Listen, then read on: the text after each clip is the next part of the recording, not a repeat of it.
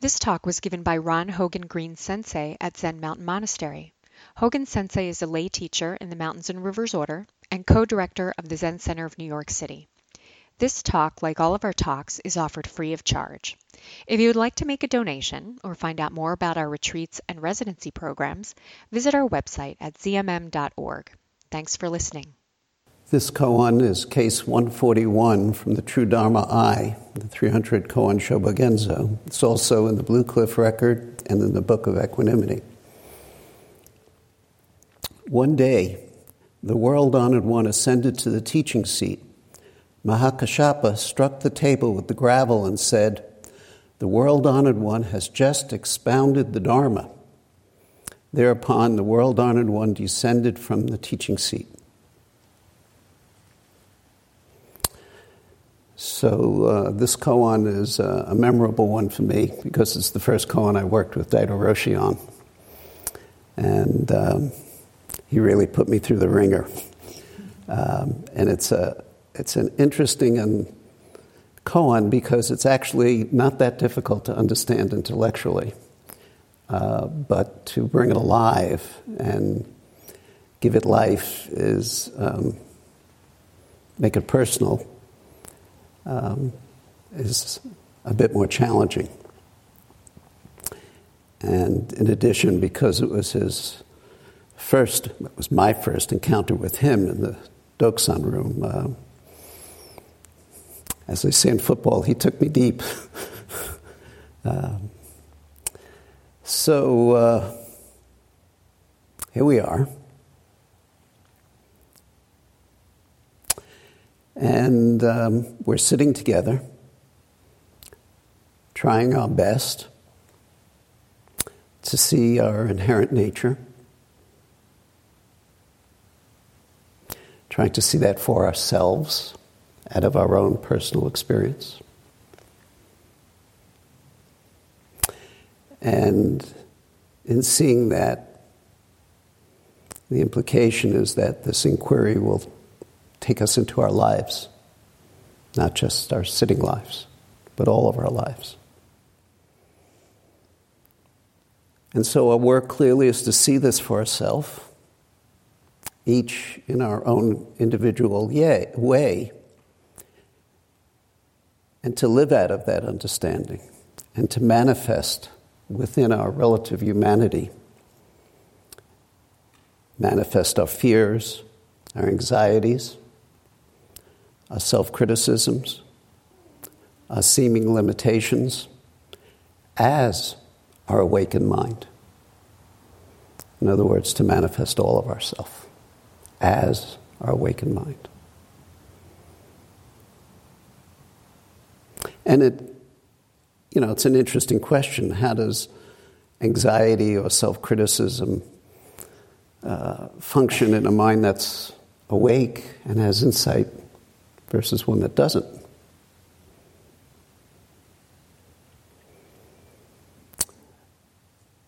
Though we may be living out of our inherent wisdom at any particular time,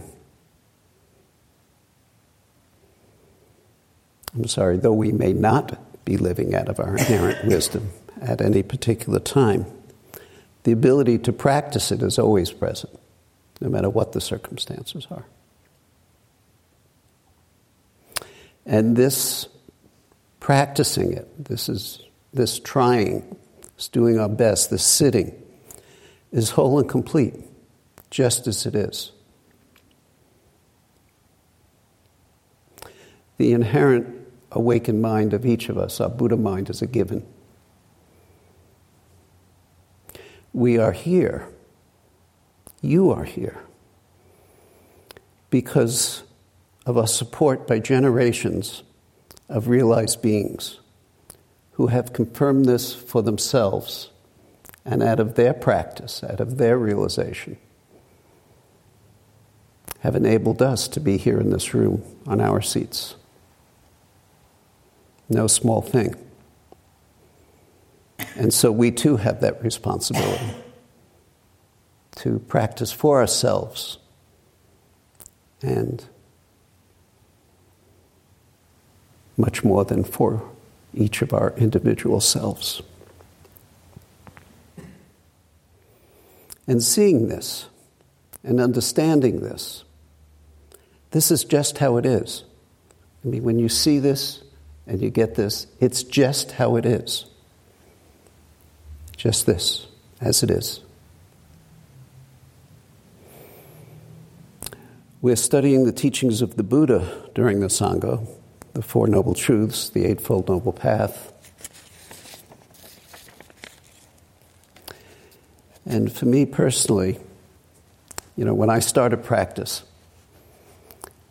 I really didn't pay too much attention to that. I didn't relate to it very much, other than suffering, which I related to out of my own life, not so much the Buddha's life.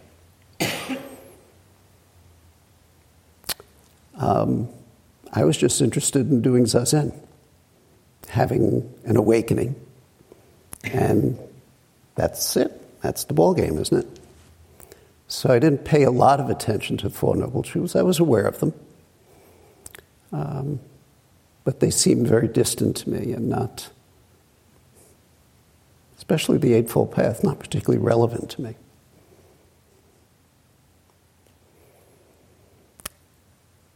And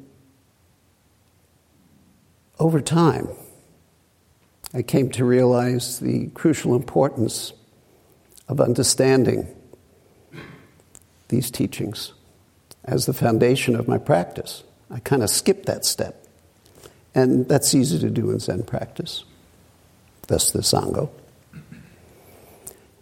And I began to study them both intellectually and as best I could experientially. I began to look for these teachings in my life.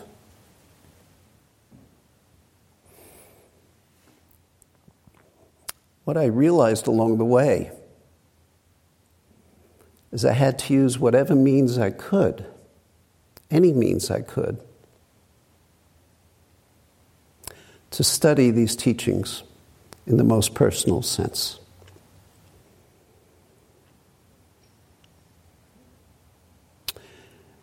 Maezumi Roshi has pointed out there are different ways of study. And he talks about this as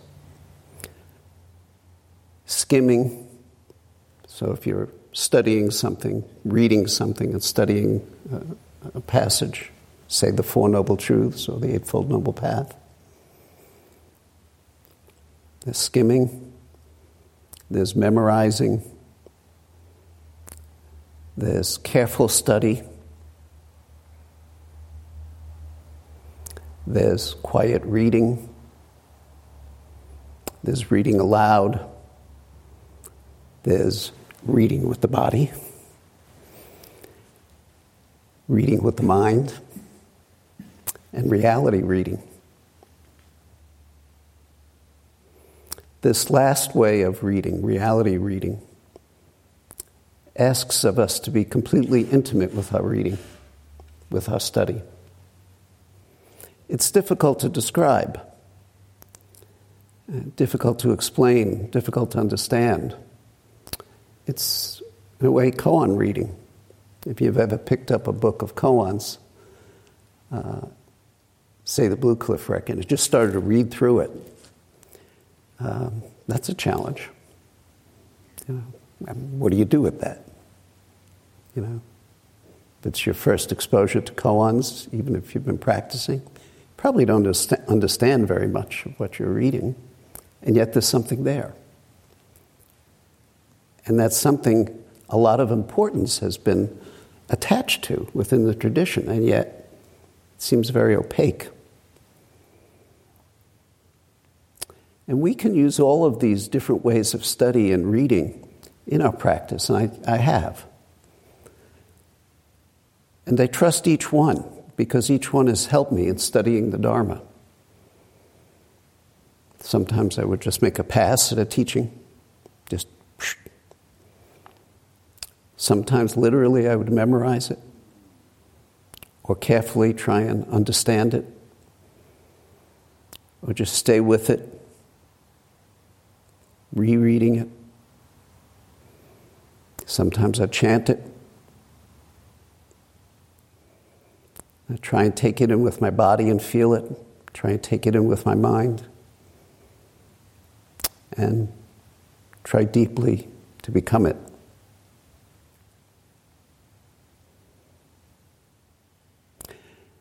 These ways of study also apply to encountering the Dharma teachings, as in a Dharma talk, a manda, face-to-face teachings, and other crystallized and pointed moments in our life when we can come alive and truly meet our being with no space between what we're encountering and ourself. So they seem to be special moments. And again, with each of those aspects of study, there's many ways we can approach it, just as Maizumi Roshi listed.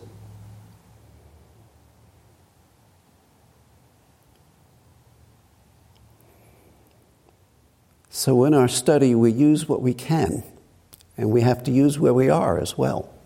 We have to appreciate where we are, where our mind is, and what the circumstances are at this time. We have to appreciate sometimes we're encountering something, and we're not right. We're not just right in the position to take it in, and yet we know we should. We know it's important.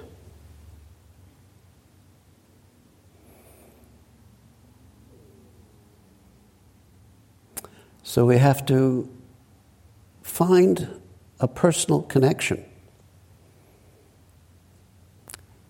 A sense of clarity arises when we connect. When we dive into something and we open up.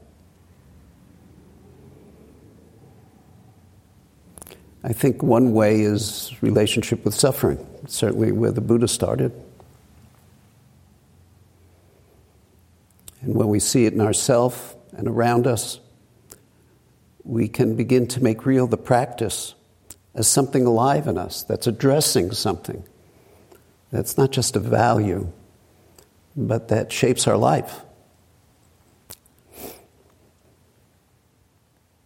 And so as we study and sit, we begin to become submerged in the teachings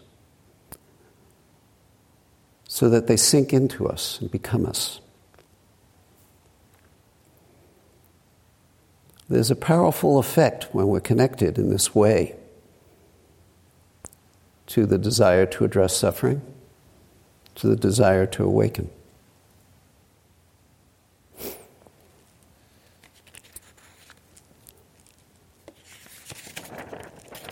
Dogen points to this in a very famous passage, pointing to this koan.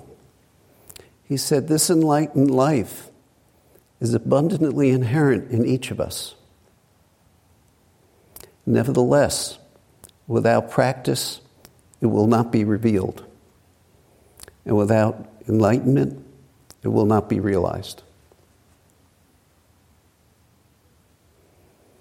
So it's already present, abundantly, in each of us. And we already know, for those of us in this hall, without practice, it will not be revealed. And without enlightenment, it will not be realized as our own body and mind.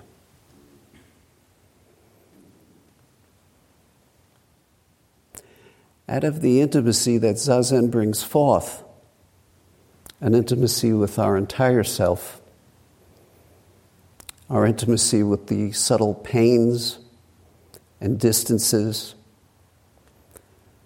that we create between ourself and out there, even though there's no out there.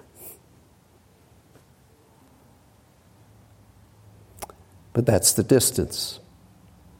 Given that, there can arise a willingness out of practice, out of intimacy, out of zazen, to go where we're not able or willing to go before. And that's kind of an unfolding of the practice. And you can see that in Sesshin. Just consider your mind at the first day, and your mind at the third day, and your mind at the fifth day. Certainly, in the people I see in Daisan, it's obvious the difference as the session goes on, where people are, and how much quieter, and thus how much more able they are to go deep within themselves. That applies to me as well, obviously.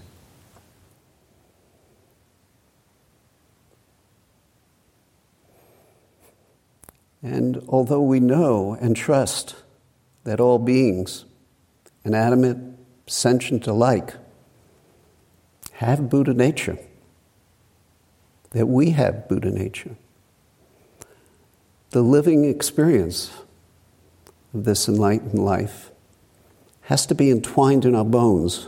In other words, we have to be dedicated to it. It has to be not just important to us, but primary to us. And we all have very specific lives, a specific context that we've, for the most part, shaped, given the circumstances of our life. And yet, for all of us, for any of us, this enlightened life can be entwined to our bones. And we can work our life in such a way to help us awaken.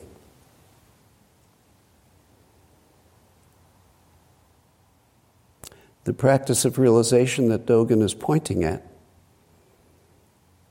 includes understanding the Dharma from any experience or place within our life. So this is actually the second, maybe the third time I'm saying this in this talk. That there's no place we can't practice, no circumstance we can't practice. We may or may not have that willingness at that moment.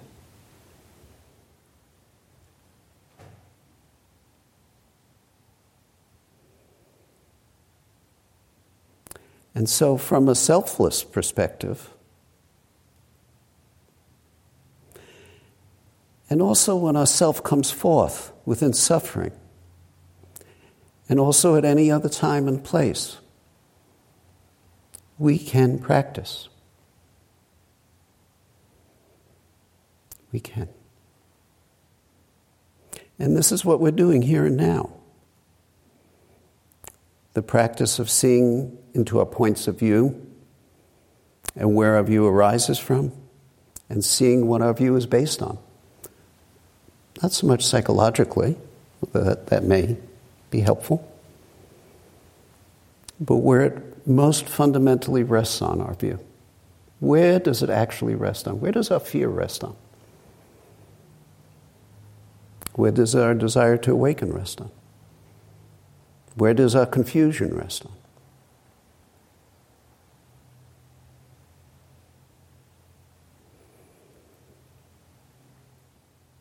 Where in this wonder of this Dharma is practice and realization not available to us? Is there some special mind state that we need to have? Is there some special circumstance that needs to be set up and encouraged in order to awaken? Well, yes and no. Maybe. Having encountered the teachings, having entered this Dharma practice with a clear intent of addressing suffering, of awakening, or however you understand your practice and what that's about, the doorway to practice is before us.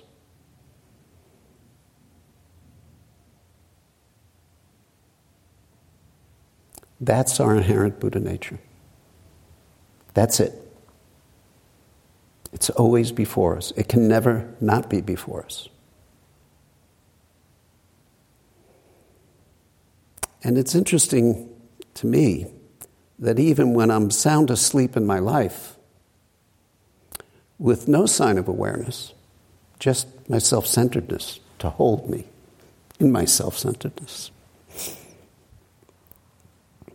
this also is an opportunity to see how asleep I am, or have been, even if it occurs minutes or hours or years later.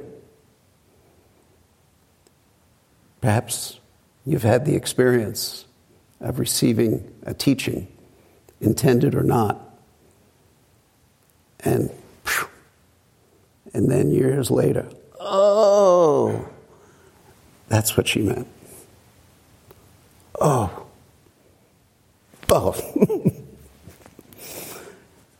But here we are, seeing it now. The opportunity is always present. Time does not just flow in one direction. Karma does not just flow in one direction. And karmically, there are no wasted moments. Every bit counts. I was thinking of getting a bumper sticker that said, Bodhicitta rules. That's at the bottom of this. That's it.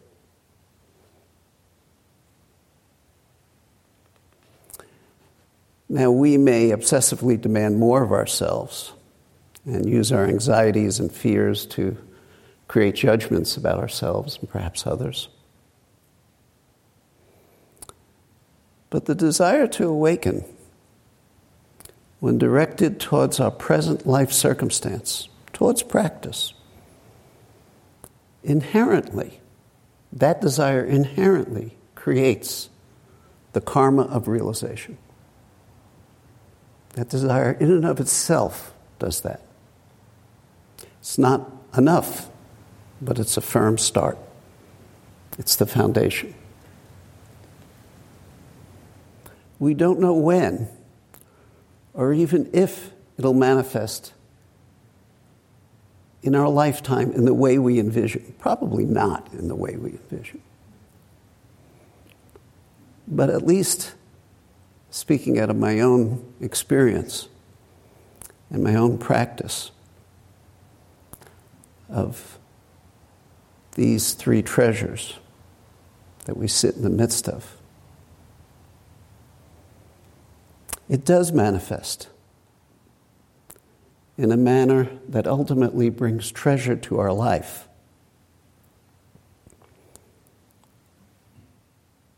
It seems to me that if we want to awaken and cultivate that and act on that, whatever the specific circumstances of our life are, it does bring treasure to our life. I think it has to.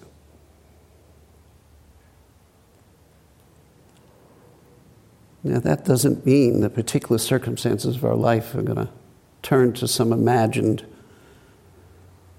reward, a place of fulfillment. Life will bring what it brings. And yet, our willingness and ability to practice what it brings is the treasure.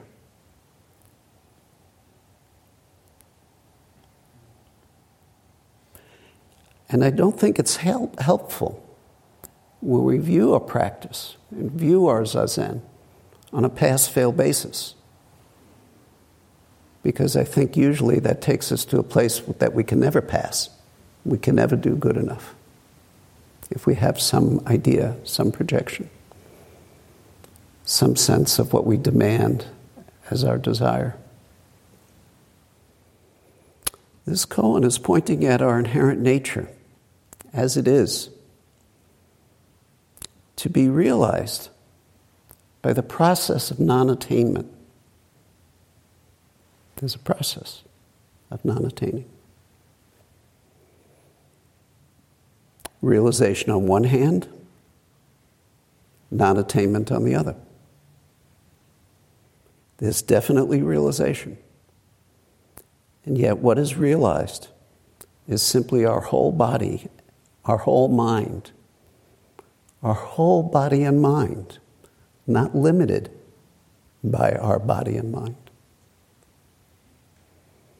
What is realized has always been fully present. how fully present? It's just you. It's always been just you. There's nothing else. Your whole body and mind.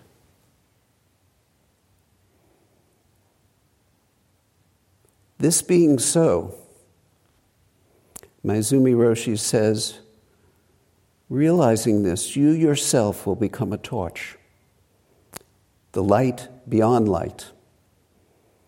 Being so, he says, you will find no door at all at which to knock, nor any door to be opened. Why not?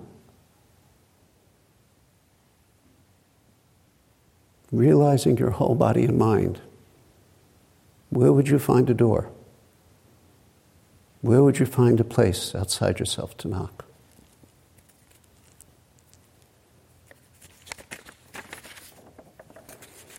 So, Yamada Roshi wrote a prologue to this koan. He says, what is the difference between striking the gravel and sitting in silence?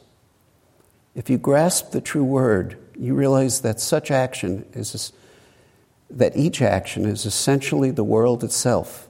Just sitting, this exhausts it completely. Nothing to be attached to.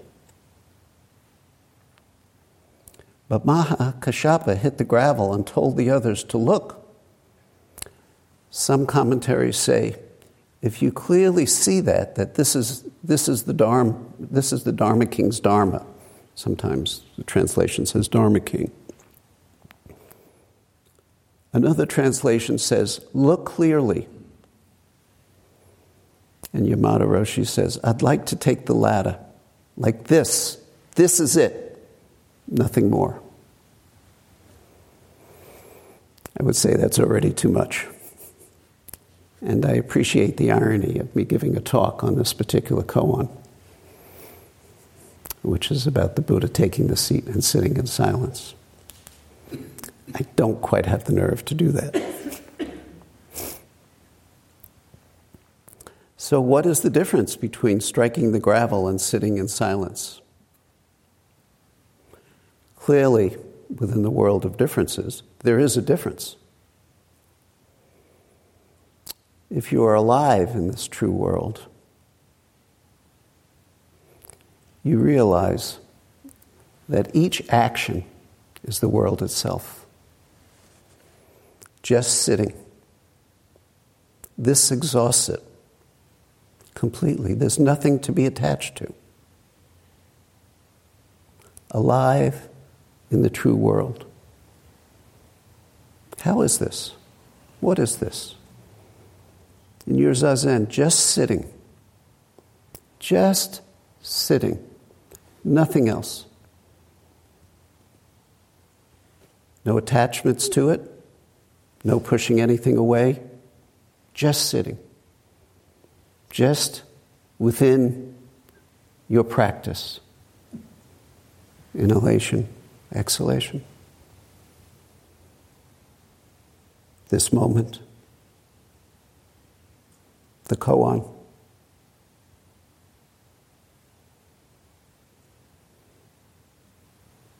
Again, I could say just this, and again, that's too much.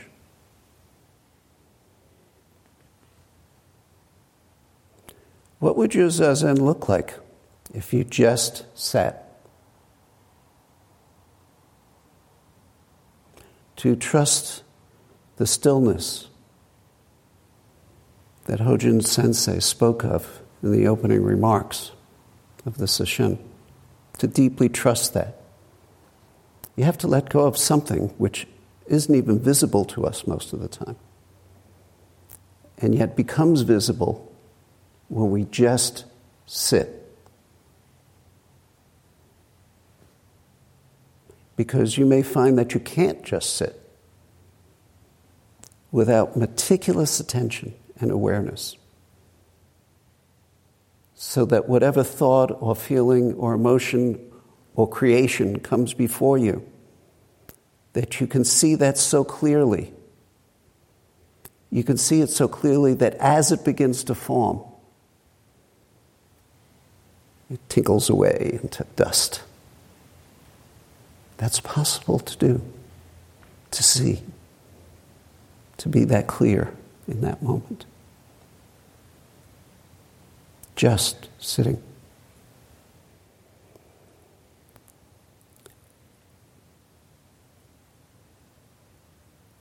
And we can do that because that is the truth of who we are.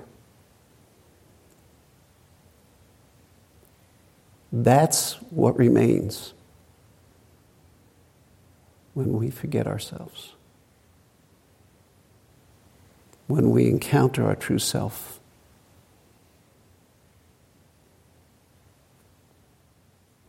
One day the world-honored one ascended to the teaching seat. I selected this version from Daido Roshi's 300 koan Shobogenzo because of his footnotes. So his footnote says, "What for? Is this something to be imparted?"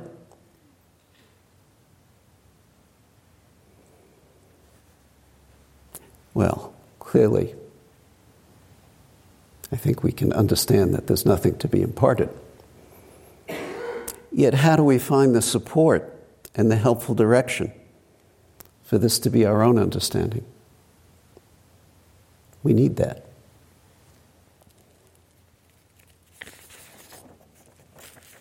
The Buddha, knowing there's nothing to impart, still does ascend to the teaching seat. He knows this, yet he still takes the seat.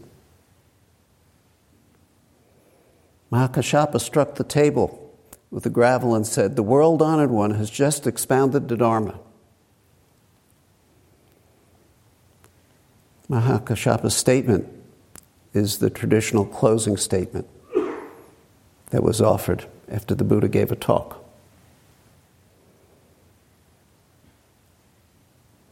And by the way, some translations have Manjusri pounding the table instead of Mahākāśyapa. We know Mahākāśyapa was the attendant to the Buddha. But did we know he's also the attendant to each one of us in the Zendo? Do we know that? Do we know he's attending right now? Attending you, serving you?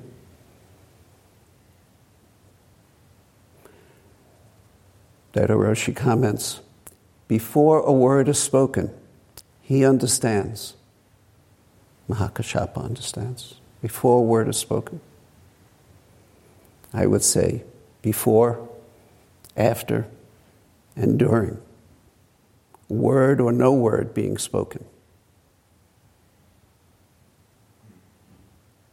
Do you understand?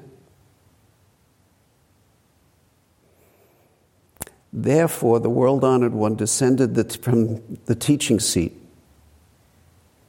Daido Roshi says, ascending and descending in 1,000 assemblies. Still, there's only one who got it.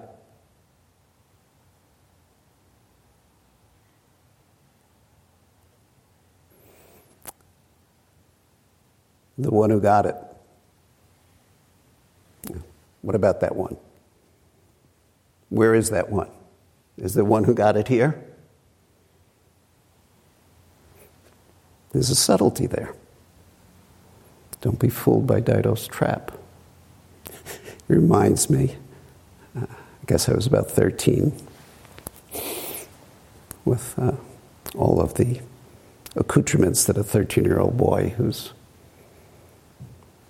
a 13-year-old boy has. And I went to see the film Spartacus. Perhaps you've seen it. And Spartacus, as you probably know, leads a rebellion of slaves in the Roman Empire. And it doesn't turn out well. Almost, but not quite. I mean, the army in Spartacus is finally captured. And they're trying to find Spartacus within the thousands of captured slaves. But he's just sitting there amidst, it's Kirk Douglas, amidst, everybody would recognize Kirk Douglas. But anyway, he's sitting there amidst the soldiers. And finally, the Roman says, if Spartacus does not state who he is, then all of you will be crucified. So Spartacus stands up and says, I'm Spartacus. And the whole army stands up and says, I'm Spartacus.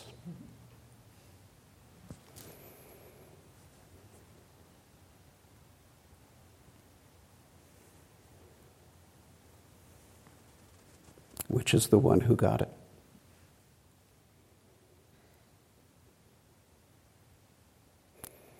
Daido Roshi in his commentary says, while the world-honored one is still settling in his seat, Mahākāśyapa steps in and precipitates the whole matter.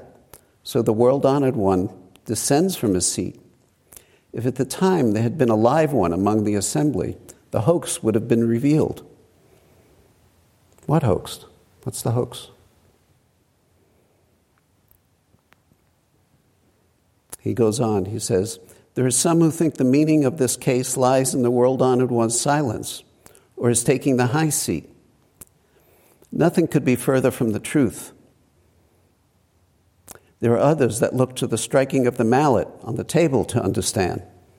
This too misses it completely. The Dharma is not to be found in ascending the seat, striking the mallet, Mahākāśyapa's speech, or the world-honored one's silence. If you can see into it here, you have seen into the hoax. Do you wish to see into this hoax for yourself? And if you think you know the hoax, you also have missed it.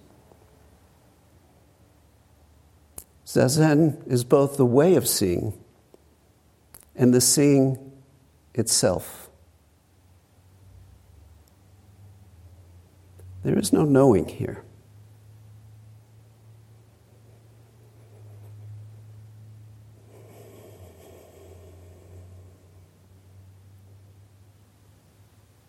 From another perspective, how can there even be a hoax? The whole thing is wide open for you to see. Always. And that being so, where do you find yourself?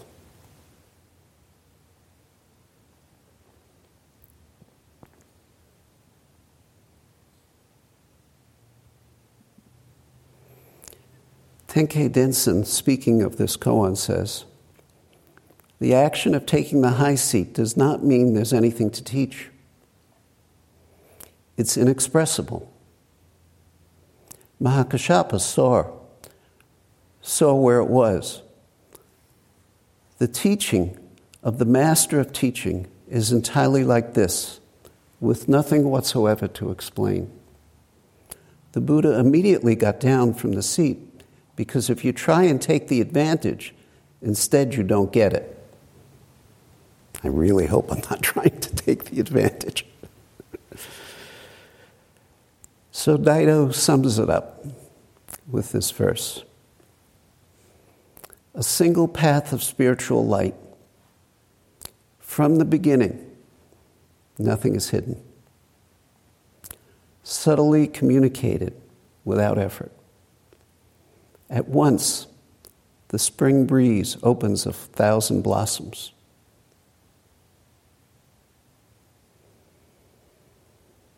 We sit here, and our Buddha nature holds us in loving support, is us. Yet we do have to sit here. And in doing so, a single path of spiritual light subtly communicates without effort.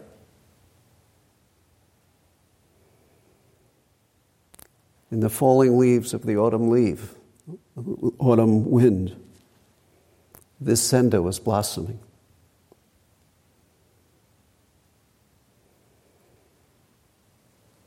Let's do our very best to respect our practice of without effort. Giving our life our very best on one hand. Giving our very best on one hand. Without effort on the other. Where do we find ourselves?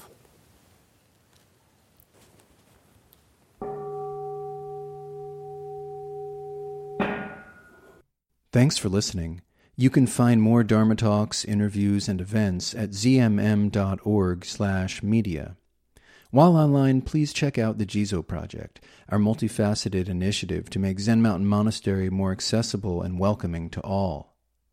Learn about the new Jizo House building and accessibility enhancements to existing facilities that are just two aspects to this exciting endeavor. Find out more and see how you can get involved at zmm.org/Jizo Project. That's JIZOPROJECT.